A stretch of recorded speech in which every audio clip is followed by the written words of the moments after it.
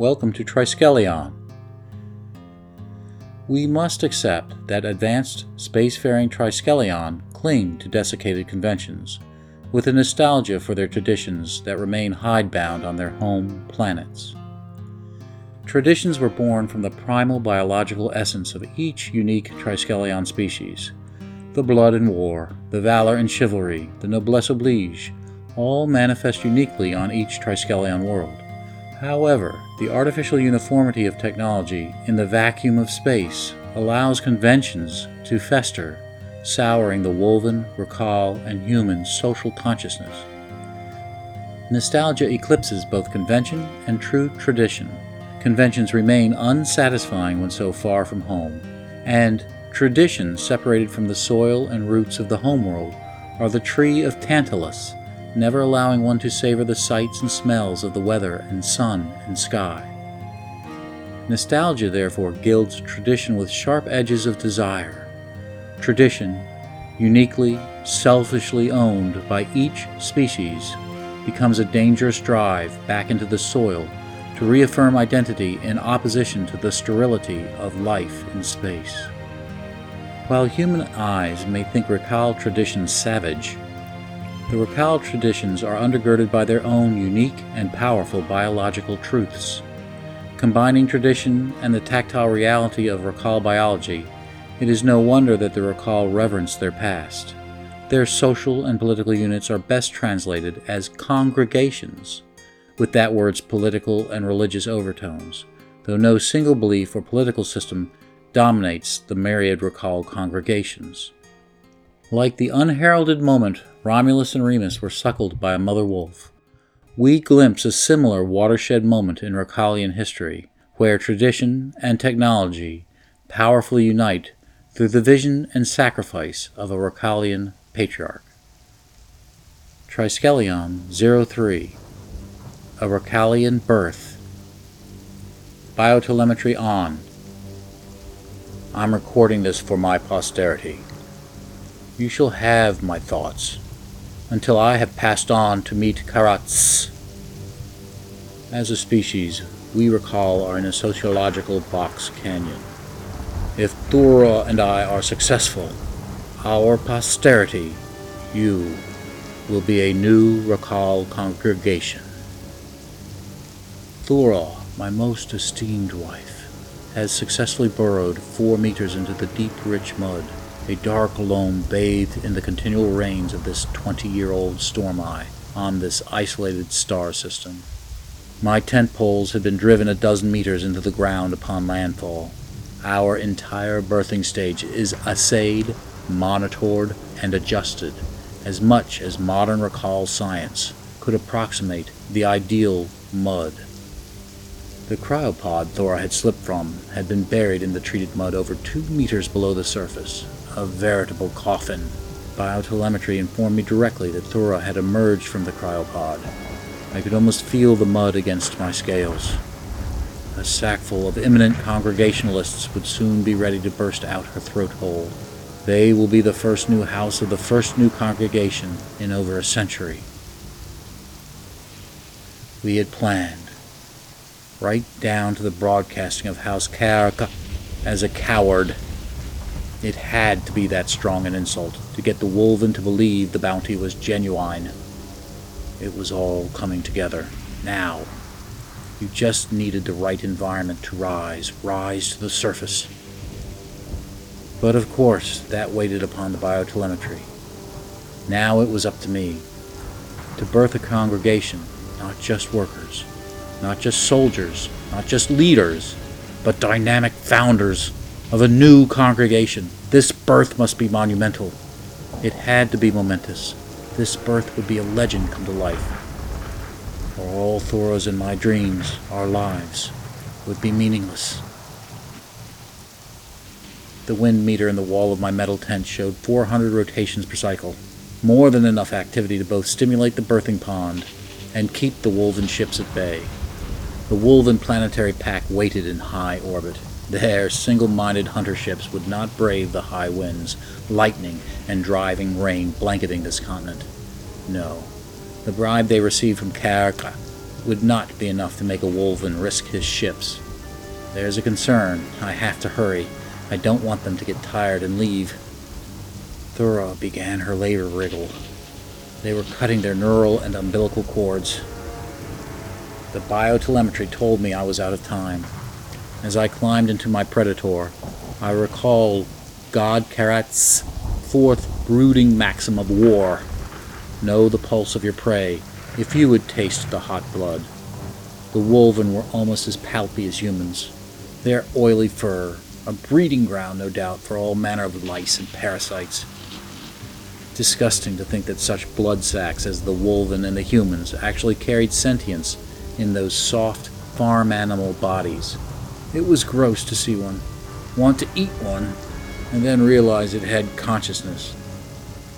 Consciousness was a curse of the gods, but you had to respect it. A consciousness could give true battle. It would make the birthing special. This was not the age of Ta'an et Thoora, when mating and blood combat were still honored before science had replaced combat with chemicals and replaced birthing mud ponds with soothed tanks. Even so, Thoora would not be cord-tied to me as it was during Ta'an et Thoora. Oh no. I used science to reject science. My science would mimic the matings during Ta'an et Thoora, but free us from the cord bond. I implanted the biotelemetry devices into her stem and my stem. As my adrenaline flows, so her convulsions begin. All biology would be timed and synced without a mating cord by using technology. This transmission would have many times the efficacy of a cord bond without the danger to the mate of the cord being cut during combat, and there would be no need to lure the prey to the mud pond. Holy Silax, I thank you for the wonders of Rakalian medicine. I climbed up through the roof of the tent straight into the belly of the ship. Time to strap down for this brief trip. I can't hear anything even though the storm ranges. I am oblivious to it. The monitor drew realistic models of the exterior world as the entire hull was a seamless masterpiece of Rakalian metallurgy in this configuration. I was sitting in the sky in the middle of a violent thunderstorm, yet also in my cockpit. My heart and its brain mass thumped against my lower cavity. The first onset of battle was coming over me. Time slowed. It felt like a minute passed as my talon flipped through the launching sequence. A mental nudge and internal pumps secreted a calming oil into the subcutaneous layer beneath my scales. Thoora was making her internal thrum to her broodlings. They thrashed inside her. Kss, I sighed contentedly. I was already leaving the upper atmosphere. I ordered the internal dream pumps to stop and started the heart's brain mass into fight mode. Time slowed again. My eyes bulged in their sockets. This was going to hurt if by some miracle I survived. But that doesn't matter. In the mud, Thoora convulsed repeatedly. The break in her thrumming agitated the broodlings. Communication sparked to life. Speaker-generated tones of a cheap translator box droned lifelessly in my ears. I so thirsted for more color than this listless communication. Blood pounded in my ears, pushed along by organ-hosted injectors pushing joy toxin. In a way, the injectors in me were miniature replicas of this ship. I laughed at the thought of what was to come. If only I could read Wolven's facial expressions. The computer pumped out the Wolven threat with an absurd tone of synthetic impartiality. You are outnumbered 3-1. Our Grey Bull-class ship is faster and more maneuverable. You won't be able to get the clearing distance to jump. My other Render-class ship has more than enough armament to punch through your hull. Unless you have a better deal than what Karka is offering. The Wolven let his greed hang in the air.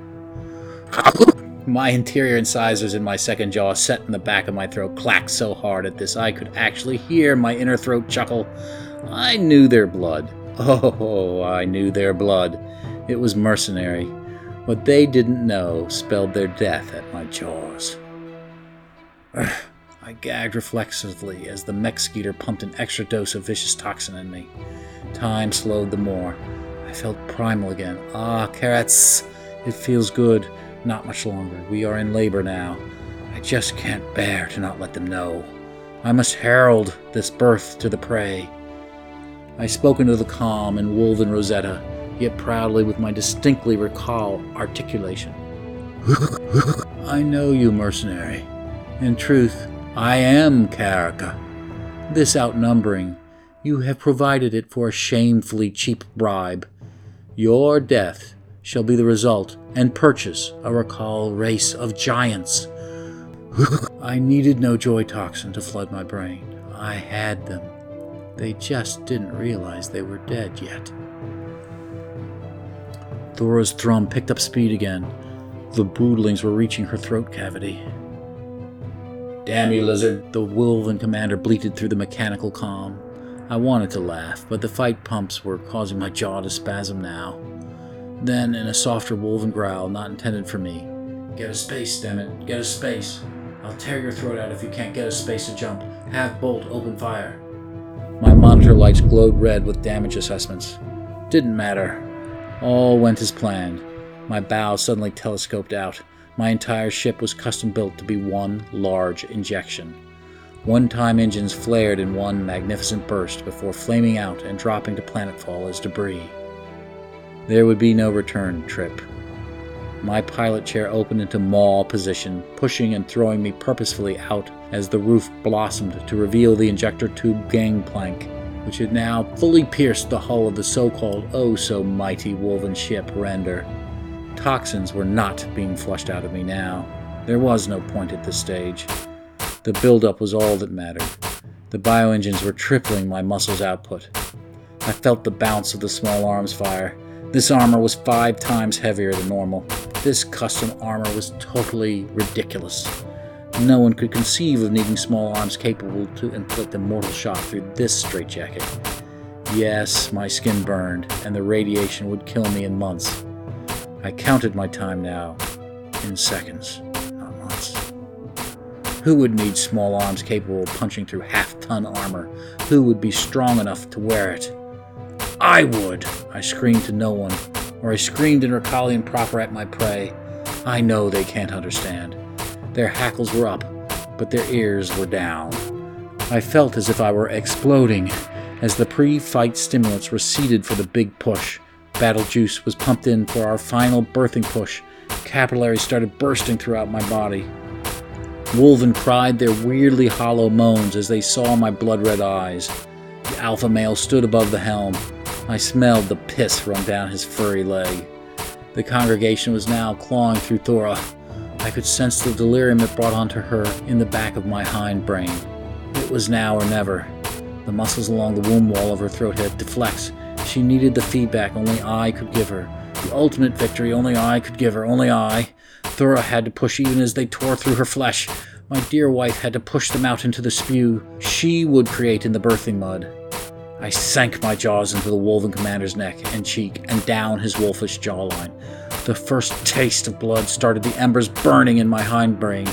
I couldn't feel him hitting me, and I watched the chunks of my own green scales and the bits of my flesh in his Wolven claws as he eviscerated me where the guns had burned through my armor at the last. I had to roll. It was my final dance. I felt the primal urge. Lock on and spin. I already outweighed the Wolven commander by a factor of 4 without this armor plate. With it, I had over a 10 times mass advantage. I pushed off the deck and spun. His head collapsed as my long jaws forced his head to travel with my spin. His skull broke apart from the violent wrenching on the very first flopping spin. I felt the small arms now. Even the battle juice flooding my organs' brains couldn't hold back the shock as pieces of me landed on the deck. One bolt pierced my lower jaw, but I had him in a death grip. Clamp down, spin! His neck tore. His hot blood flooded my jaws, and I felt his brains against my tongue.